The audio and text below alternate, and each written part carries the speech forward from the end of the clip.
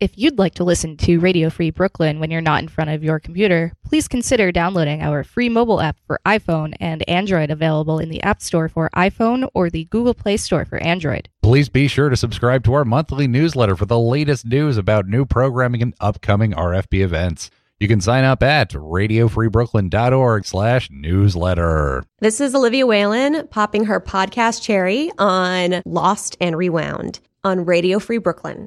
It is time to get embarrassed with us.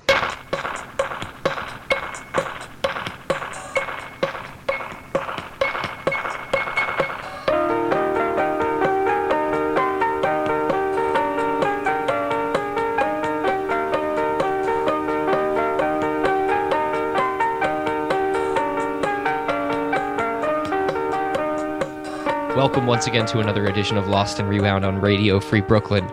Hi to you, whomever you may be.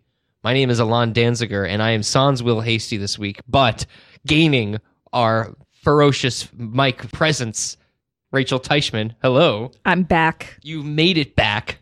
I'm back, and I'm just the same as ever. Whew. You were feeling a little bit ill for a minute, but you're not ill anymore. Are you still ill? Yeah, I'm still coughing a little bit, but Okay. I'm good. I'm good. We should have given the mic a hat. You know, like a plastic cover or something. Like a mask, like a surgical mask. Yeah. That would be hot. I know they have them at the other studio. They don't have them here in the rec room, but that's okay. We go hard here. You know what? This is my new kink. Okay. We'll chat about more of that after. As a part of our aftercare. This is the weekly dig into your old sounds of the past. Our way to connect the dots between then and now, and all of our episodes are even up for you to listen to. They're probably as old as some of the clips you're going to be hearing today on the show. If you want to listen to our past episodes, we're up on SoundCloud as well as Apple Podcasts and our website, where you can look at all of our episodes as released by the Megaphone Player, radiofreebrooklyn.org/LAR, and look and listen with a click of a button any and all of our past episodes, going all the way back to what, like 2013? No, 2014. All the way back to 2014? No, not necessarily. 2016, because that's when we started here on Radio Free Brooklyn. And it's been almost 4 years. Can you believe it? I cannot believe it. 4 years ago, you were starting college. Yeah, I guess that's true. Yeah. What a world we live in now, 4 years later. 5 years? How old am 5 I? years. I don't know. It's okay. 2015. Yeah. Yeah. 2016 is when this show began, but Radio Free Brooklyn has been going on for 5 years. Wow. Did you know that it's our 5-year anniversary on Radio Free Brooklyn? Tell me more. Why don't you tell more? I would love to tell you more. Radio Free Brooklyn's Drive to 5 fundraising campaign, it's underway. In May, RFB turns 5 years old, and we need to raise $25,000 so we can continue bringing you commercial-free independent radio for another 5 years. Because we think raising money should be fun, each month we'll be bringing listeners fun challenges with some great prizes. The first is a trivia quiz to find out just how well you know RFB. The top 5 scorers will win a limited edition 5-year anniversary RFB t-shirt. You can also dial 718-673-8201 to leave us a message letting us know why you love RFB, or to wish us a happy birthday. Your message may be played on the air. Amazing. We are so fortunate to be able to be a part of this glorious community organization, and all the programming that you can hear here, other than Lost and Rewound, we assure you, is just as, if not more, professional than the show that you're about to listen to for the next 50 some odd minutes. But we hope you enjoy it regardless. We are here in the Rec Room kicking it on a Thursday. Let's get down to biz and see who is our guest this week.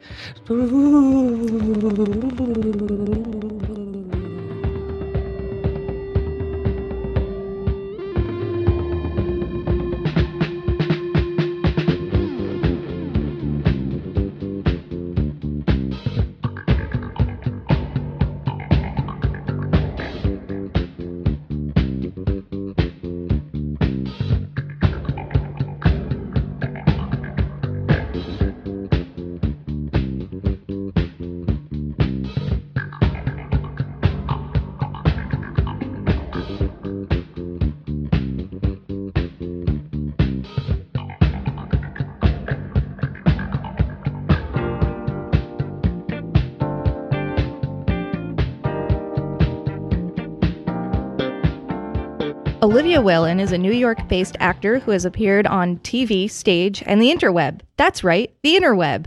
Our friend just got back from a play she helped produce in Puerto Rico, and currently she continues to produce, write, and perform when not otherwise working at Marymount Manhattan. Olivia is on the production team for The Unknown, a Washington Heights-based collective that creates web content.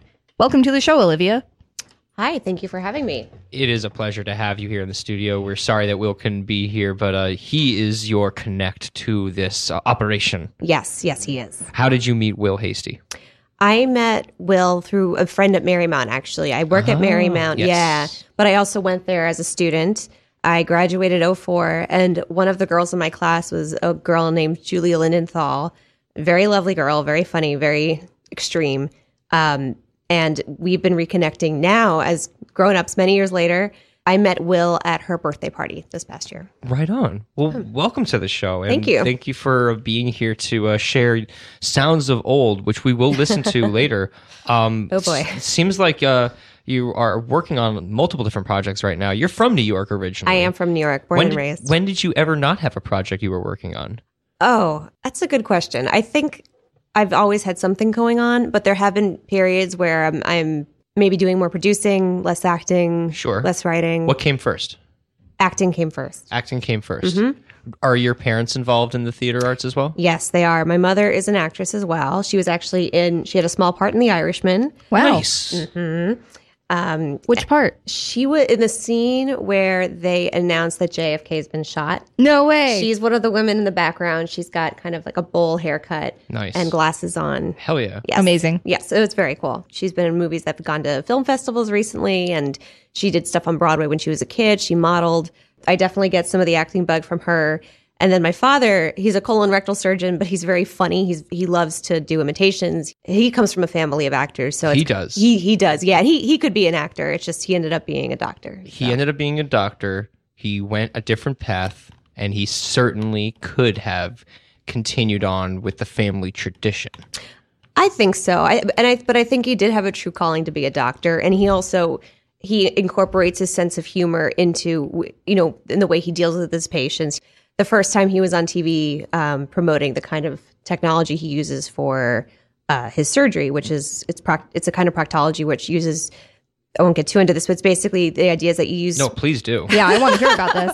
All right, fantastic. Free plug for my dad. So laparoscopy is a basically Yes. yes.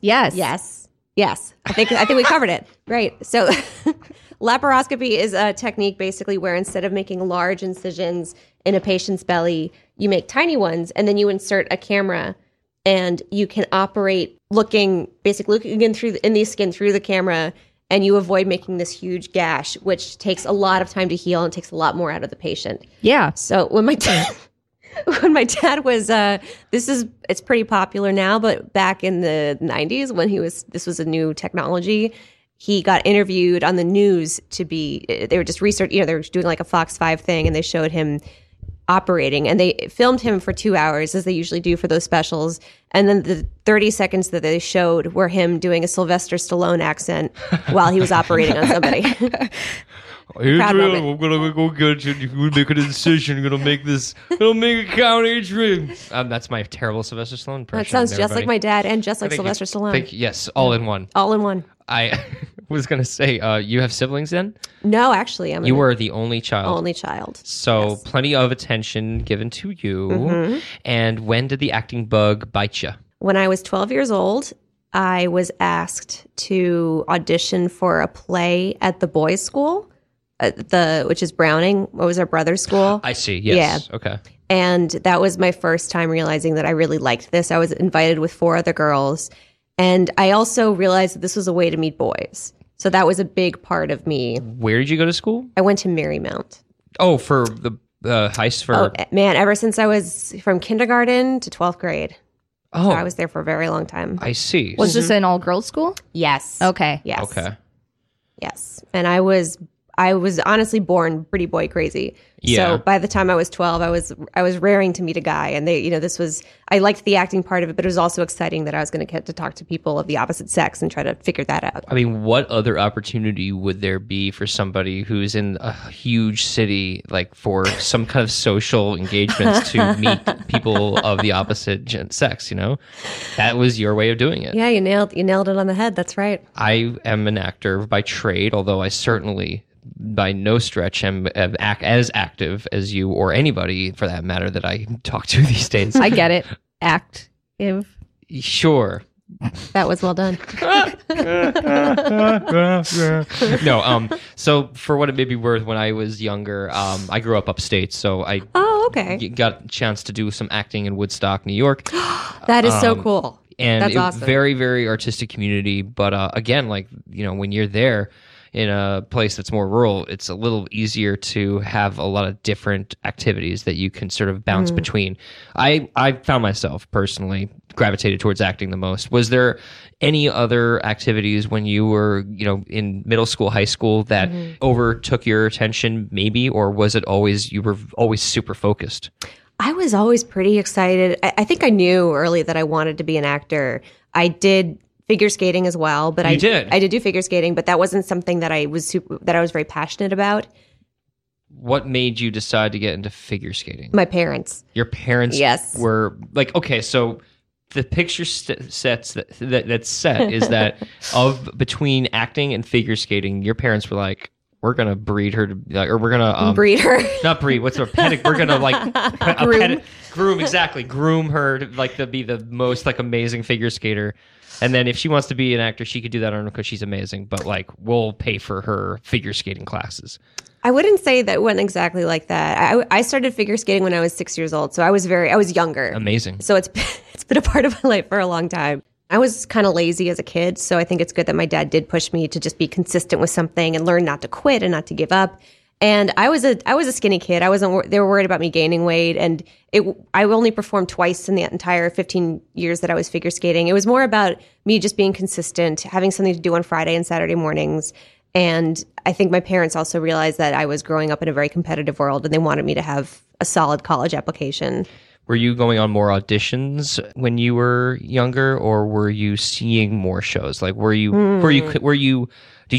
there a pretty good like balance between the shows that you were trying to get into and the shows that you were just simply there to soak in and learn from?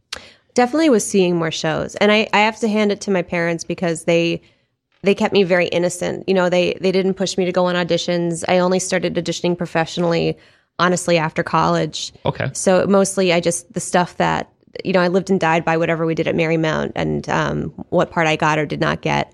But I'm grateful that my parents didn't push me in that respect because it maintained my innocence. When you had the opportunity to go to different schools, you wanted to stay in the city no matter what for college. You know, I actually really wanted to go to Skidmore. And it was like I did not want to go to Barnard at all. And I think that was because my parents wanted me to go there. And then I got waitlisted, and then I realized, actually, I'm kind of sad that I didn't get into this place. And I went to visit Skidmore, and I felt I'd be kind of bored there.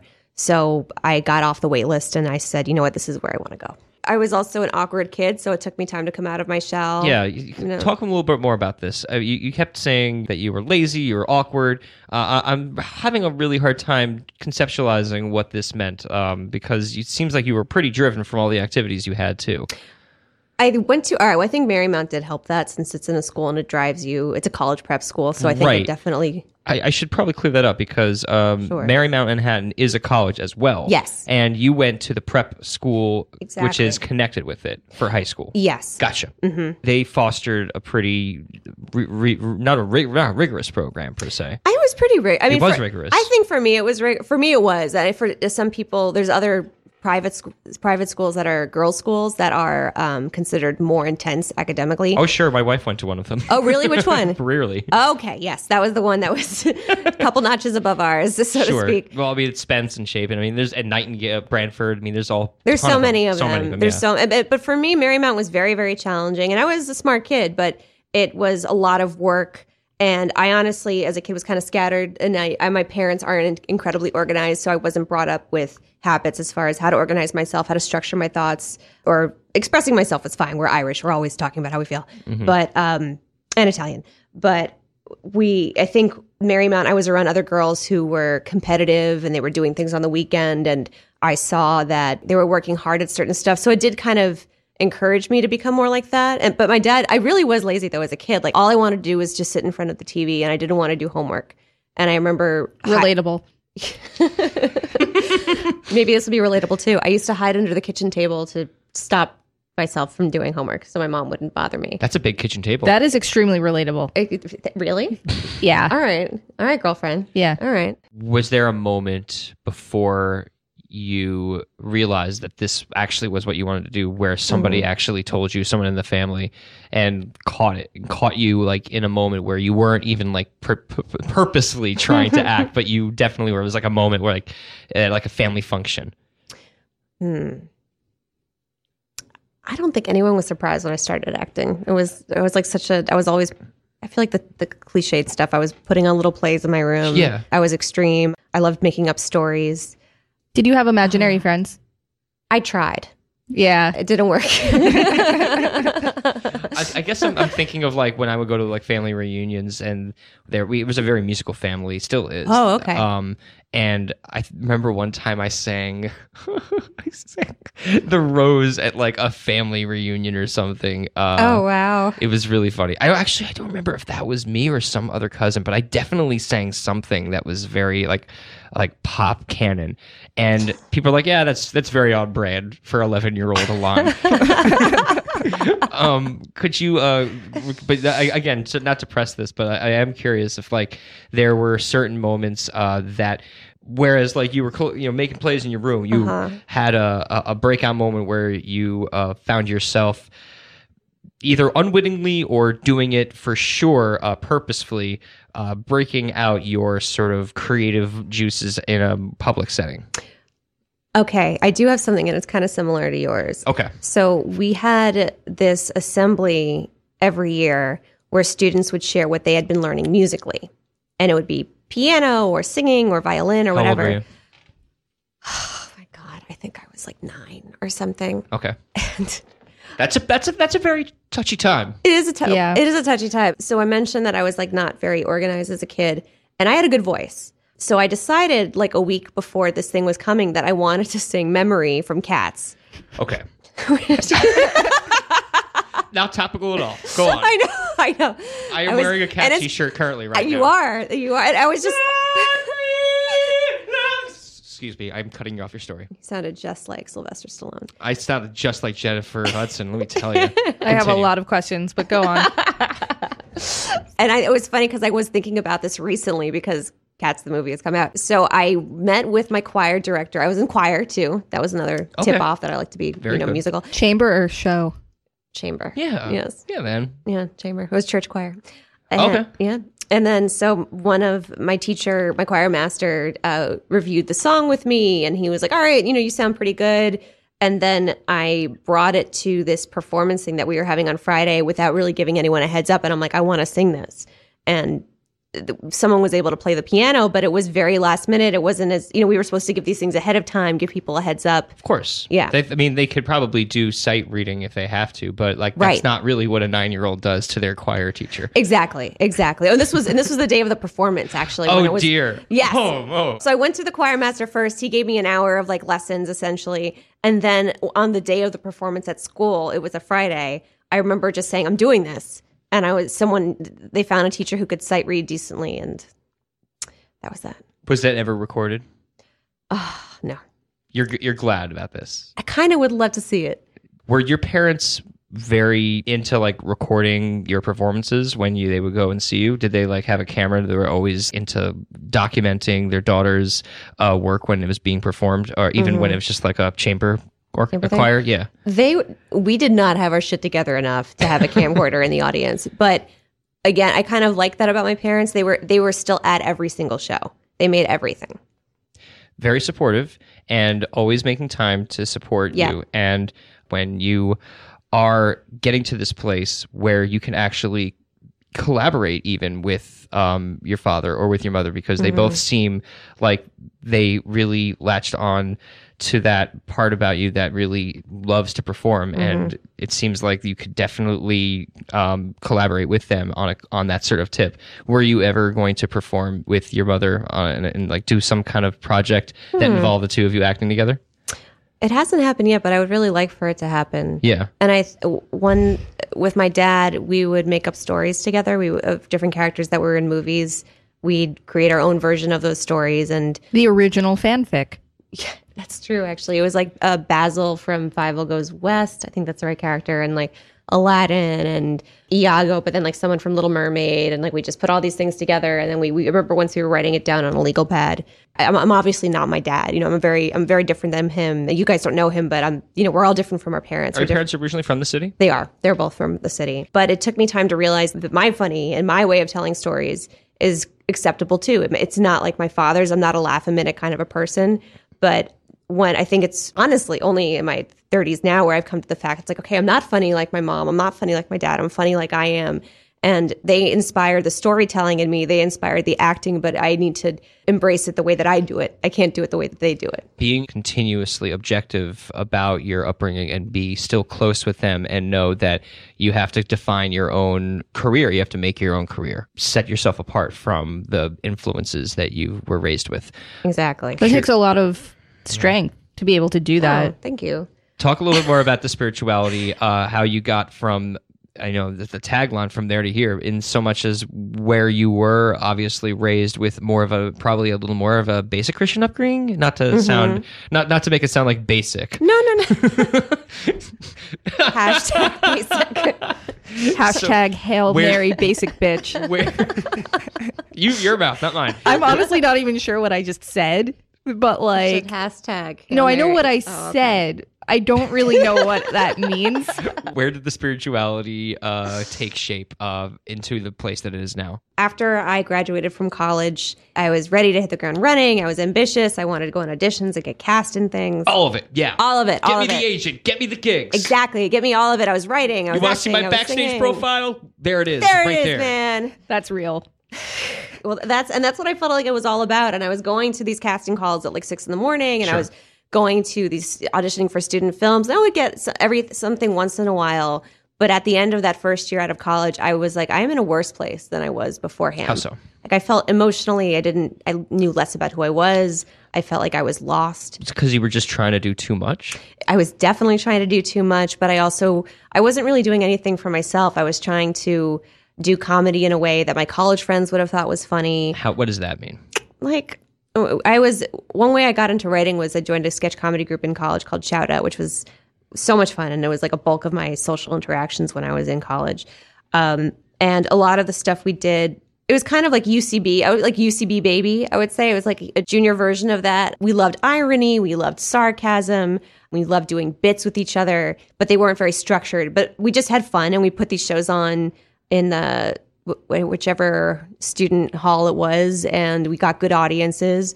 So that was where I was coming from, and also this drive to be like, I'll do anything to be the funny girl. I'll make out with girls to be the funny girl. I'll take off my clothes to be the funny girl. Like I felt like that's what made me good, was that I would do anything to be entertaining.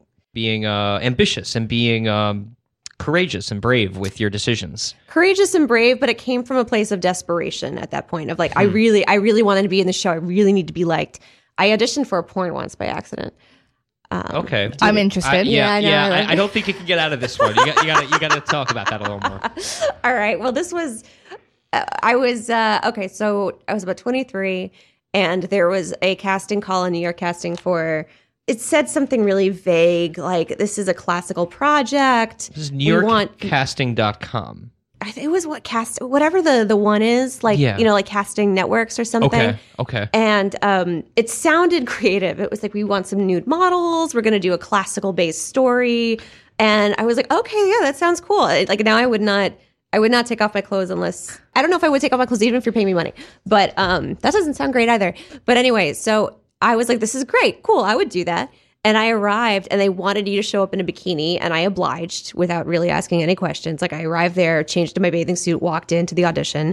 I think I was wearing high heels too. And I read the copy, and it was just awful. It was like, "Oh no, spirit, thou hast entered into my bedroom. What shall I do now? Take off my garments." Like, I don't know why I was included at this point that this was a porn, but I got a call back.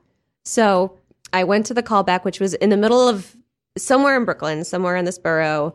It was at 8 a.m. It was in an empty apartment, and they wanted me to bring lingerie. So I arrived there, and something in my mind is starting to go, Olivia, this may not be where you want to be right now. I don't think this is such a good idea. So I get there. The guy opens the door to this empty apartment. I totally could have been killed there if he wanted to. And he's telling me to get dressed and get into my lingerie when I'm going to do my audition and be on tape. And I start asking him questions. I'm like, so what kind of film festivals is this project going to be going to? He's like, this is going straight to video. This is not going to film festivals. And I was asking about what the plot is going to be. And it was that I was going to be kind of seduced by this invisible entity. And then I'd end up seducing him and like would be on top, so to speak. But they would make the man invisible by putting this gel on him. So it basically would be a scene where I'm being made love to and making love to someone who's invisible, wearing no clothes or lingerie. This is like I It's creative, if nothing else. I'm trying to think of something witty and I cannot. This is like this writes itself. It's just, yeah, and I kind of like nodded, and something in my brain is saying like, Olivia, you need to get out of here. This is not good. Get out of there. So I go to the bed, but because I'm I have this side of me that wants to people please, and I feel like I always need to say yes to everything. It's hard for me. So I go in the bathroom and I'm changing into like my little strappy tank top that I bought for this audition. And I just said, you need to, like, something said, you need to get out of here. Like, this is not where you want to be. And I put my clothes back on. I went out to the guy who was auditioning in this empty apartment, this creepy empty apartment. And I said, you know what? This isn't the right project for me. I'm sorry, but I got to go. So it plays into that. I guess it talks about that desperation I kind of had, that eagerness to please and to be performing. But that was also a turning point for me because I realized it's okay for me to say no. And I don't need to be a part of every project. That story is monumental, first of all. I know I say that a lot. And I think Rachel has another word for that, too. Yeah, please do share what your word is for it. I would say that was a really flamin' tale.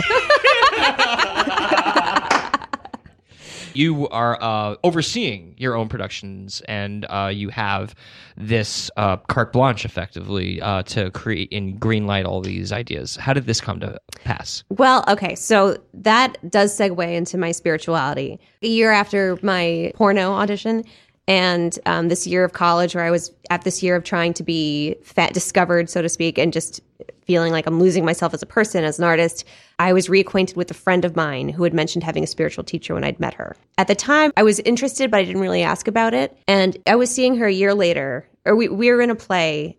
It was being revived. I was in this place where I felt very lost, and I was looking at her, and she seemed like she was better than she was before. And I thought, I want that. I want to be on the upswing of things. And the shrinks aren't doing it. The doctors aren't doing it. So let me give this a shot. So I met with my teacher. She's now my teacher. Her name's Guru Enlightenment, but she's also, she's a hard-ass Puerto Rican mom. Like, she'll kick you in the ass and tell you exactly what your bullshit is. And her gift is that she can talk to spirits and they will gossip about you and tell her what your issues are. The spirits are gossiping about you. Yeah. Amazing. The spirits will gossip about you. They'll tell her, or anybody who can communicate with them, they'll tell them your shit and like what you do and what you think, the ways you get over. I was hearing voices this whole time. And now I know that those voices are just a bunch of fucking spirits talking shit They're about just you. Talking shit, man. Damn. All right. But careful, you'll start to sound like one of my clients. Uh-oh. Careful. Careful.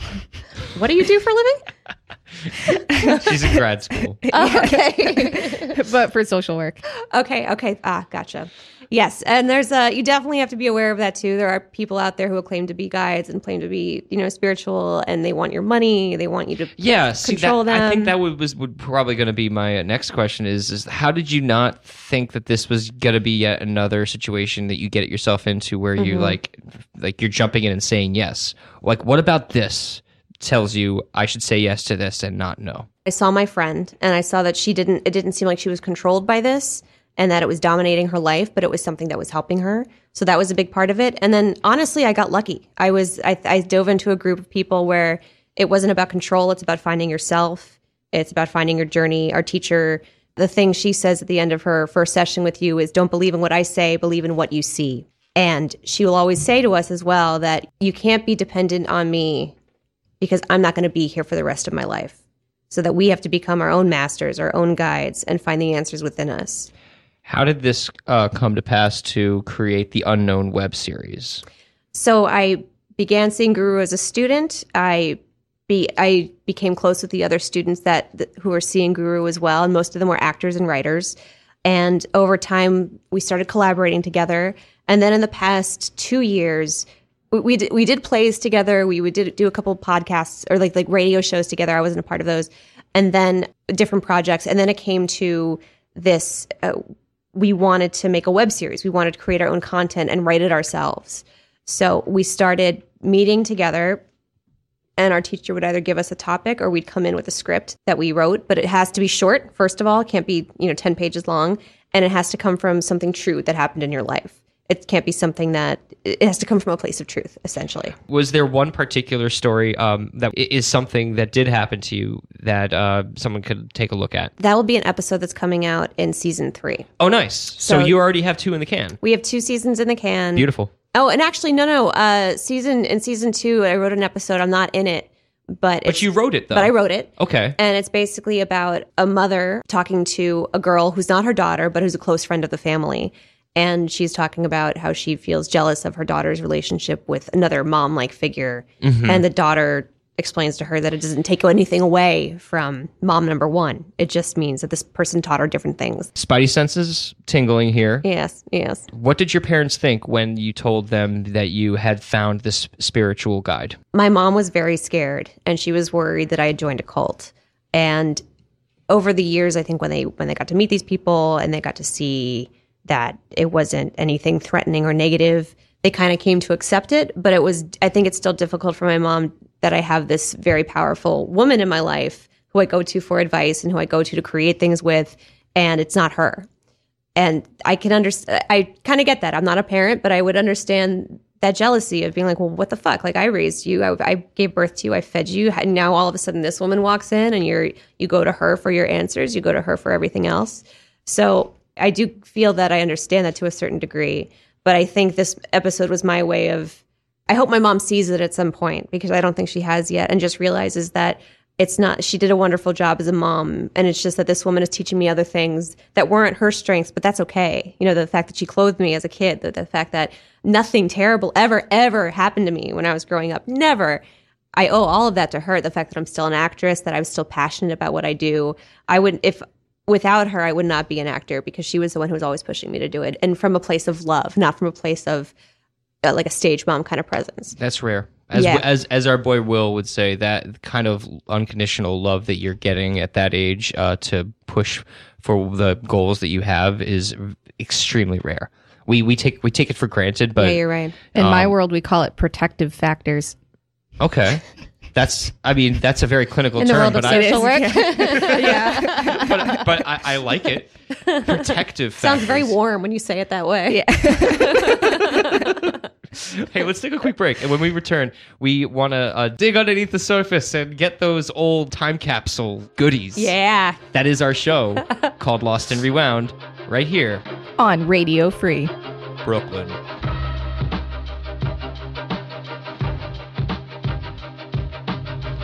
Radio Free Brooklyn is a 501c3 nonprofit organization whose mission is to provide a free and open platform to our community and promote media literacy, education, and free expression. We rely primarily on donations from listeners like you. To help support our mission, we invite you to make a one-time donation or monthly pledge at radiofreebrooklyn.org/donate. Every cent helps us to continue to stay on the air. So please support independent community media by pledging whatever you can afford. All contributions are tax deductible to the fullest extent of the law. You can also donate to Radio Free Brooklyn by shopping through Amazon Smile, Amazon's charity initiative where you can shop and support a nonprofit of your choice at the same time. It costs you nothing. Just go to radiofreebrooklyn.org/smile to sign up to have RFB as your donee and start shopping.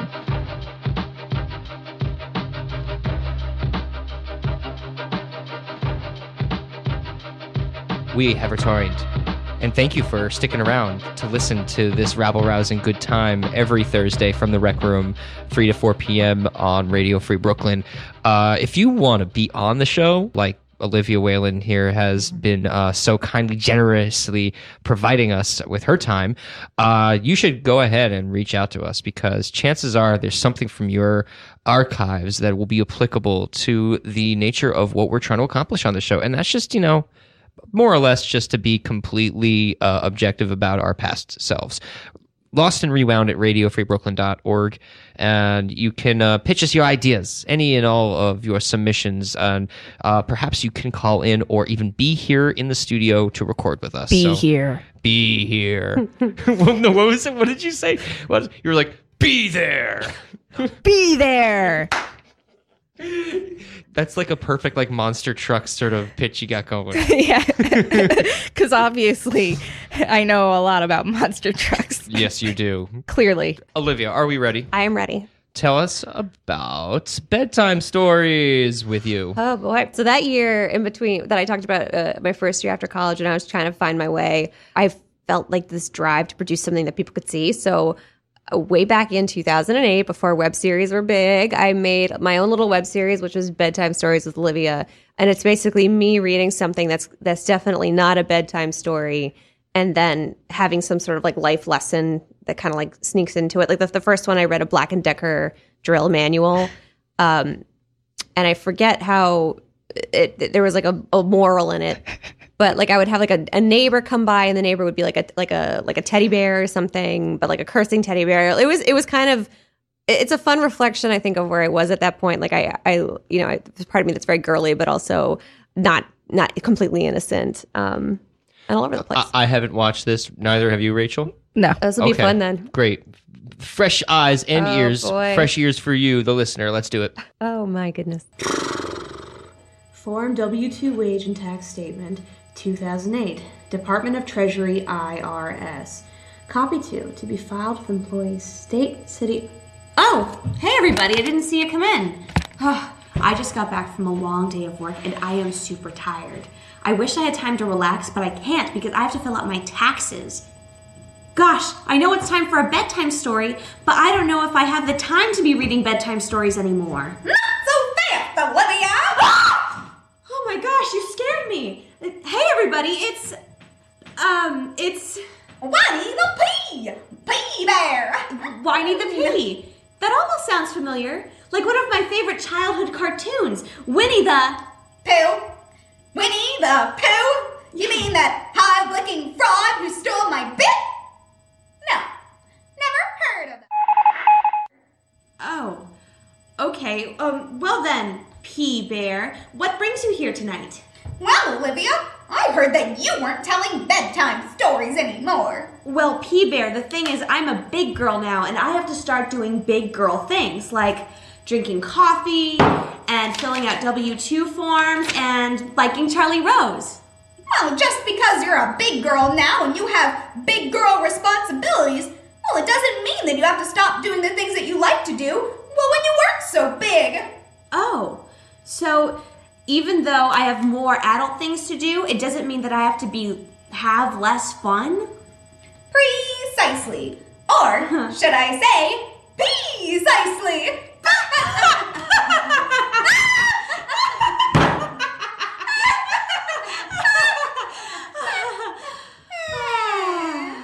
Hey, Pea Bear, would you mind if I read a little bit before you go? Is Christopher Robin a who needs to pull his childhood days from out? I don't know. Anywho, tonight's bedtime story is going to be an excerpt from one of my favorite stories, the takeout menu from the Empire 76 Thai Fusion Restaurant. Once upon a time, Malaysian and Thai dishes, served without salt, sugar, cornstarch. R5, Buddha plus sesame tofu, snow peas, green beans, baby corn, mushrooms, bean sprouts, and broccoli combined with sesame baked tofu. Continue on next page for more. Arrow, arrow, arrow, arrow. The end. Wow, P, that brought me back. Thanks for reminding me how much I love telling bedtime stories. You cuddly little tubby. It's Winnie the Pooh. Winnie the Pooh. A squiggly little wing. All stuff with poof. Winnie the Pooh. Anyway, that's all the time we have for tonight. Thanks for tuning in with Bedtime Stories with Olivia, and make sure to join us next time. Bye, guys. All right. Wow. When was the last time you saw that? Probably about 8 years ago. Okay. Yeah. That What? was flaming. That was indeed most flaming. That was the most quintessential 2008. Everything about that just screams 2008. And yet it was 2009, so Fine. she was 2000 and late by that point. Oh, shit, my that's God. right. On that boom boom pow. There's that Whiny the Pea, who was voiced by who? Sasha Stewart. Okay, shout out to Sasha Stewart. Shout out to Sasha Stewart. Was she or you responsible for the beeps that were supposed to go clearly as a way to mask whatever swear words? Who edited this? I did. Okay. And that was all my idea. I thought it was funny. Yeah, no. Yeah, it was hilarious. But It it was, was really but I think funny. it's like I didn't.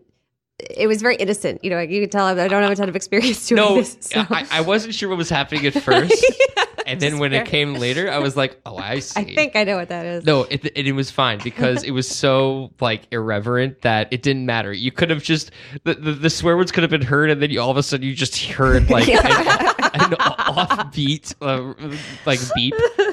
We should do that more often. We'll just like start talking, and then like this word will get entirely fuck. Right. Like, I missed my opportunity. I'm clearly not looking at Audacity correctly. Oh well. There's just no way. Yeah, that'd be a fun thing to put in another project of like the mist like censoring. Censoring the wrong word. This was really cute though. I enjoy. Oh yes, there it is. Sasha Stewart as Whiny the Pea. Yes. And then you filmed this in your this was after college. Right after college. Right after college. And where were you living at this point? I was living on 164th in Fort Washington. Okay. So in the Heights. The love affair with Uptown began right after The love college. affair with Upton just began right after college. It kept going. It did. And I filmed this on my laptop and edited it, using iMovie. And Sasha was one of my friends from Columbia. We were in the Chowda sketch comedy group, and now she's a lovely What was it girl. called? It was called Chowda. Chowda. Chowda. With an Chowda. AH, yes. Chowda, not like a chowda, but like a chowder. Chowda. Not a chowder. Chowder. There's no E or R. No, just it's a chowda. Chowda. Chowda. Yes. Chowda. Like they say in Boston. Chowda. But anyway, she's a funny girl, also a very good writer and a successful writer. So there's that plug for her. Hey, Sasha. Hey, Sasha. Hi, Sasha. I wanted to address the bedtime story because this is a very truly remarkable bedtime story. It's a flamin' bedtime story. Yeah. What did you order from this Thai place? Did you have a favorite dish? I think I just found the menu and I just was found like, it. this works. I love what This I want. works, I want to yeah. know what this Buddha and snow pea thing. What was it? yeah, no cornstarch, no salt, no. Oh, you know what? At that point in my life, I might have been ordering from there because I was vegan at that point. Okay. Okay. Yeah, but I think that maybe the Buddha Delight was probably something I got. I'm fascinated by these names to the point that I'm sure that they don't exist anymore. But one thing I've always noticed with like Thai food restaurants, Chinese food restaurants, but especially with Thai restaurants is that they'll always change up the names of signature dishes, but like a little bit. Yeah. So like the flat noodle, like Pad See Ew, it's not always Pad See Ew. Not every Thai restaurant is Pad See Ew. Pad See Ew is like a very like arbitrary phonetic way of putting it, and I'll always like get really tripped up, and I'm trying to like find where it is, and like, oh, okay. Oh, and then I see like it's kind of like that's a restaurant spin on a dish. I don't know. My people probably will complain that I'm completely bullshitting and wrong, and they have every right to be. So email the show if you have a problem, because Let us know. I'm Yeah. just saying. Public, That- please let me know how you feel about Pad See Ew and its differentials. Yes, I mean, there's one thing for sure is that pad thai is always going to be pad thai, but like a flat noodle or a wide noodle or a wet noodle or a rice noodle, A wet noodle. A wet noodle. Well, really. they're mostly I like wet. a good wet noodle. They're mostly always wet. It's been a while since I've had a wet noodle. Sorry. Now you know, listener. Use your wet noodle. Okay, so that's that. And then we have another clip of yours that we're going to listen to, and Yes. this one is a character. It is. You liked to do characters. I do like to do characters. How often, when you, even before you got to college, did you have characters that you liked to imitate? I was That, never... or you like to perfect? that I like to perfect. Honestly, that was something that came about after college when I was in the UCB world and I wanted to get picked up as a performer. Did you take UCB classes? I did. I took UCB classes. You went and the whole what? I went the whole what? The whole what? The whole what? The whole what? In the writing and in the improv. Oh, nice. Oh, so you did both improv and sketch writing? I did, and I never. Amazing. I was never cast as a performer, but it did get me generating a lot of material. Sure. And then a girl that I was working with to prepare my audition with, she said you should try Susie Orman, and I was like, I didn't even know who she was, but I checked it out and yeah. I studied it. I have three things I can do very well. I can do Jimmy Stewart, I can do Susie Orman, and I can do a Minnesota accent. I Yes. want to Let's hear it. I saw the Minnesota accent on the resume. Yes. I'm excited for it. Yes, let's listen to that, and then we'll listen to Susie We can Orman. dive in. Yeah. Yeah, because maybe that's a good basis for the Susie Orman motif, which definitely has a little bit of that Midwestern vibe. Yes, it does. So you want me to do it now? Yes. Oh gosh, I don't know about that. I just kind of putting me on the spot right here. Where are you from? Oh, I'm from Minneapolis. Minneapolis? Yeah. Parents from Duluth, yeah. Yeah. How'd you know? I don't know. It's just a little bit of the colloquial. Yeah, I guess you're right. You know, once you're from Duluth, you know you're always from Duluth. That's what they say. Gee golly. Gosh. That's all I got. No, that was lovely. And I mean, I can only imagine I don't ever hear what an angry Minnesota accent. Oh my God. You know, I'm feeling really heated up over here. You know, I wish you'd talked to me beforehand before you make a decision like that. I'm feeling all sorts of colors right now. I'm so angry. I don't even know what to say anymore. Minnesota is always fascinating to me because that accent, even North Dakota, like anywhere up in that upper area of like the Sub Canada. Exactly. It's basically that's what it is because like Great way of putting the it. accents are so northern up in that tier of America that they may as well just be Canadians. May as well. Yeah. May as well. You get some email complaints about that as well. You get some weirder, well, I shouldn't say weirder. You get some different food Really? on the southern part of the Canadian border. Yeah. You do, yeah. Yeah, I don't know that kind of food. Let's take a listen to Making Sense with Susie Orman, episode 3. You might want to fast forward past the intro. It's a little obnoxious. Or Maybe obnoxious. all right. Well, then maybe actually, yeah. Nope, no, we like obnoxious. All right, let's do it, man. On it. Hello, everybody. I'm Susie Orman, and I want you to stop being insensitive and to start making sense.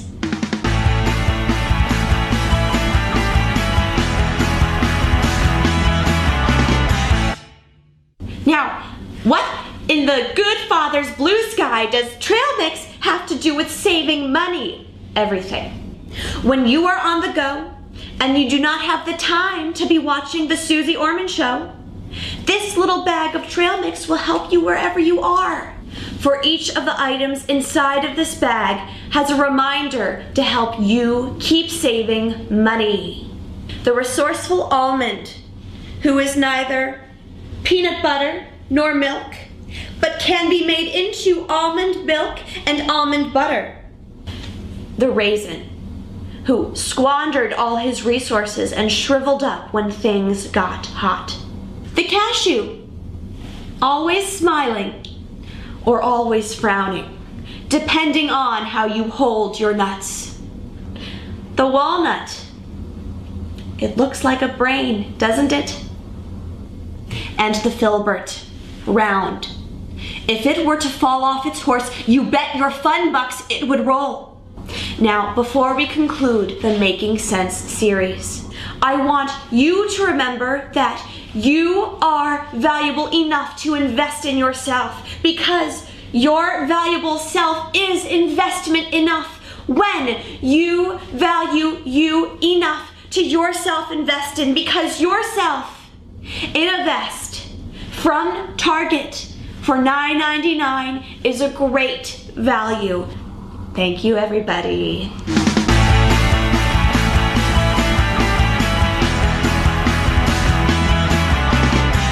Solid. Wow. Solid. That was really solid. That was in 2013? 2012. 2012. So you got there right at the beginning of the Karen concept.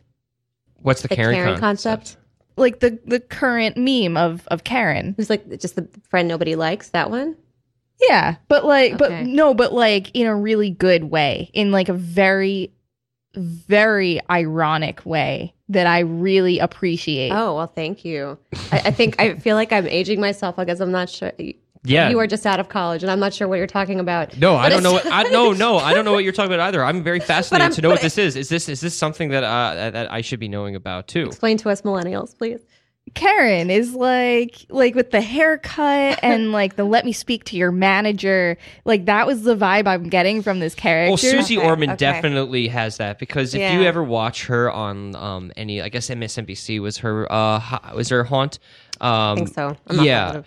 she would go on, and she would be the kind of woman who would give very aggressive financial advice. So what you saw Okay. was an example of that. And one thing I'll always Okay, remember, so that's what I was missing here. the thing, Okay. the thing, but The here's context. no, it's Yeah. okay. It's okay. The thing that I took away from Susie Orman, because I don't follow Talking Heads very much, just the band, but not the actual people who show up on news and tell me what I should be doing when I goddamn know what to do myself. Okay? I will listen to Rachel Maddow until I die. Okay, and you should. What I was going to say was that Susie Orman once was like, "Don't throw away pennies. You never know when you're going to need a penny." Yeah, You exactly. you like, all you need is that penny, that nickel, that dime. You save that, it'll go a long way. I'm like, my God, you are my grandmother. Yeah, see, I thought this was your like original, Oh. but I still find it hilarious. Oh, well, thank yeah, you. but no, but that's a good perspective, because if somebody is hearing this and not have any lick of an idea of who this person is, they would still get it, because it really is like such a stereotype, I think, that you get. It's like that. I think a lot of us, or that know that kind of intense personality takes over a room and is bossy, but somehow likable at the same time. I was just really into the absurdity of it. Yeah.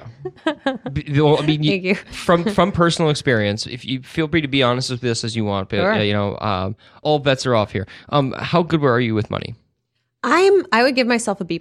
Okay. Yeah. That's fair. Yeah.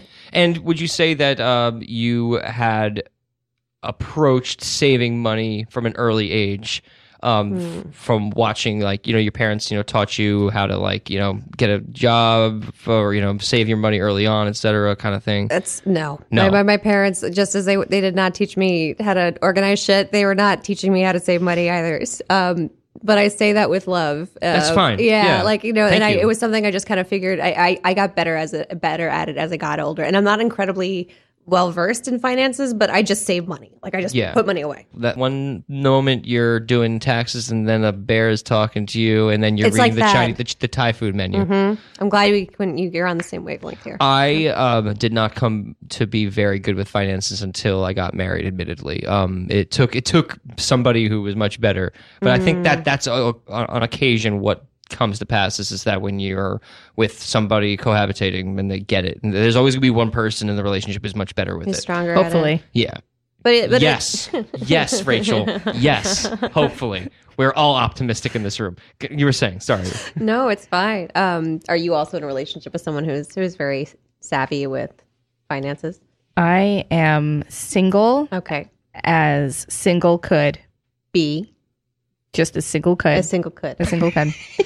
But realistically, I would probably be the more financially sensible person in the relationship. And I would say in many cases. Good for you. Fair. And has that been the case with you in the past, or as you've gotten older, or is there's a part of you from the past that still kind of lingers around? Definitely. I definitely penny pinched to a point where it was ridiculous for a while. And then I kind of went in the opposite direction where I was like, I'm tired of being so cheap with myself. I'm tired of being cheap with other people. And I wouldn't say I went crazy spending at all, but I got comfortable spending money on myself and spending money on my friends and finding out what's too much and finding out what's too little. But I never had like I didn't binge with it. I didn't get myself into any big trouble. You talk a little bit about how you got to the place that you were going to produce this workout in Puerto Rico, because it seems like this talk of money it feeds into it well, because the ability to be charitable and selfless really is a part of your being now. And what kind of work were you creating in Puerto Rico? This was right after Maria? So my roommate, she moved in with me about 3 months or 4 months after Maria. And she's been a spiritual sister of mine for many years. So Sure. I've known her for a long time. But this was the first time we were living together. She was recuperating from this in every way you can imagine, just emotionally and, physically she was fine. But there's a lot of trauma that she experienced, and it was difficult. Her family was back in Puerto Rico. She was here. She was writing a play about, it wasn't related to the hurricane, but it became a play that had to do with the hurricane. And we, because I was her roommate, I heard her working on it. I heard her talking about it. And, she would talk to our teacher about the casting of it. And I offered one time, because I have experience in marketing, I said, why don't I help you with the fundraising part of this and the marketing? She said yes, and it became a producer position, and I filled out a bunch of grants for her. It's out of a love for our friendship and out of a love for her that I want to do it. Like, if someone paid me to do it, I would do it. But for my friends or for my spiritual family, it's something I would do probably for free, if I could. We always have a lot of fun together, and we do write together. The episode of The Unknown is actually an episode we wrote together. So it's also, again, we're part of the same production team, The Unknown team.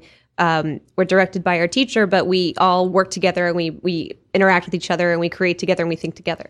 When this new season comes out, it'll be up on YouTube. Yes. Is it going to be up anywhere else? If you go to, not on any other platform aside from YouTube, but it'll also be on my teacher's website, which is www.guruenlightenment.com. And you have your own personal website as well. I do. My own personal website, and I should put the Unknown episodes up there too, is www.oliviawhalenacts.com. Olivia Whalen here on LNR, courtesy of Mr. Will Hasty, who couldn't be here this week, and we are privileged to be in your presence. This has been a really wonderful hour with you. It's been really fun. Thank you so much for having me. Thank you for being here. Of course. And please come back again sometime and share some more delightful bedtime stories and financial tips and spiritual advice with us. And pornography auditions. Please. Yeah. Or not. I mean, that was a flash in the pan, I hope. But You hope, right? But more embarrassing stories, I'm sure, where that came from. Yes, there are. We have to go. And Rachel, thank you very much for being here with me on this hour. You are so welcome. If you want to be a part of our 200th episode and you want to send us some funny sample, you send it like a minute worth of audio, email the show lostandrewound@radiofreebrooklyn.org, and the, again, episode of Live 200 Experience is January 30th from 3 to 4 p.m. That'll do it for us this week on LNR. We wish you a happy rest of your Thursday. Enjoy the rest of the week, and we'll catch you here next week on Radio Free Brooklyn. Bye-bye. Bye.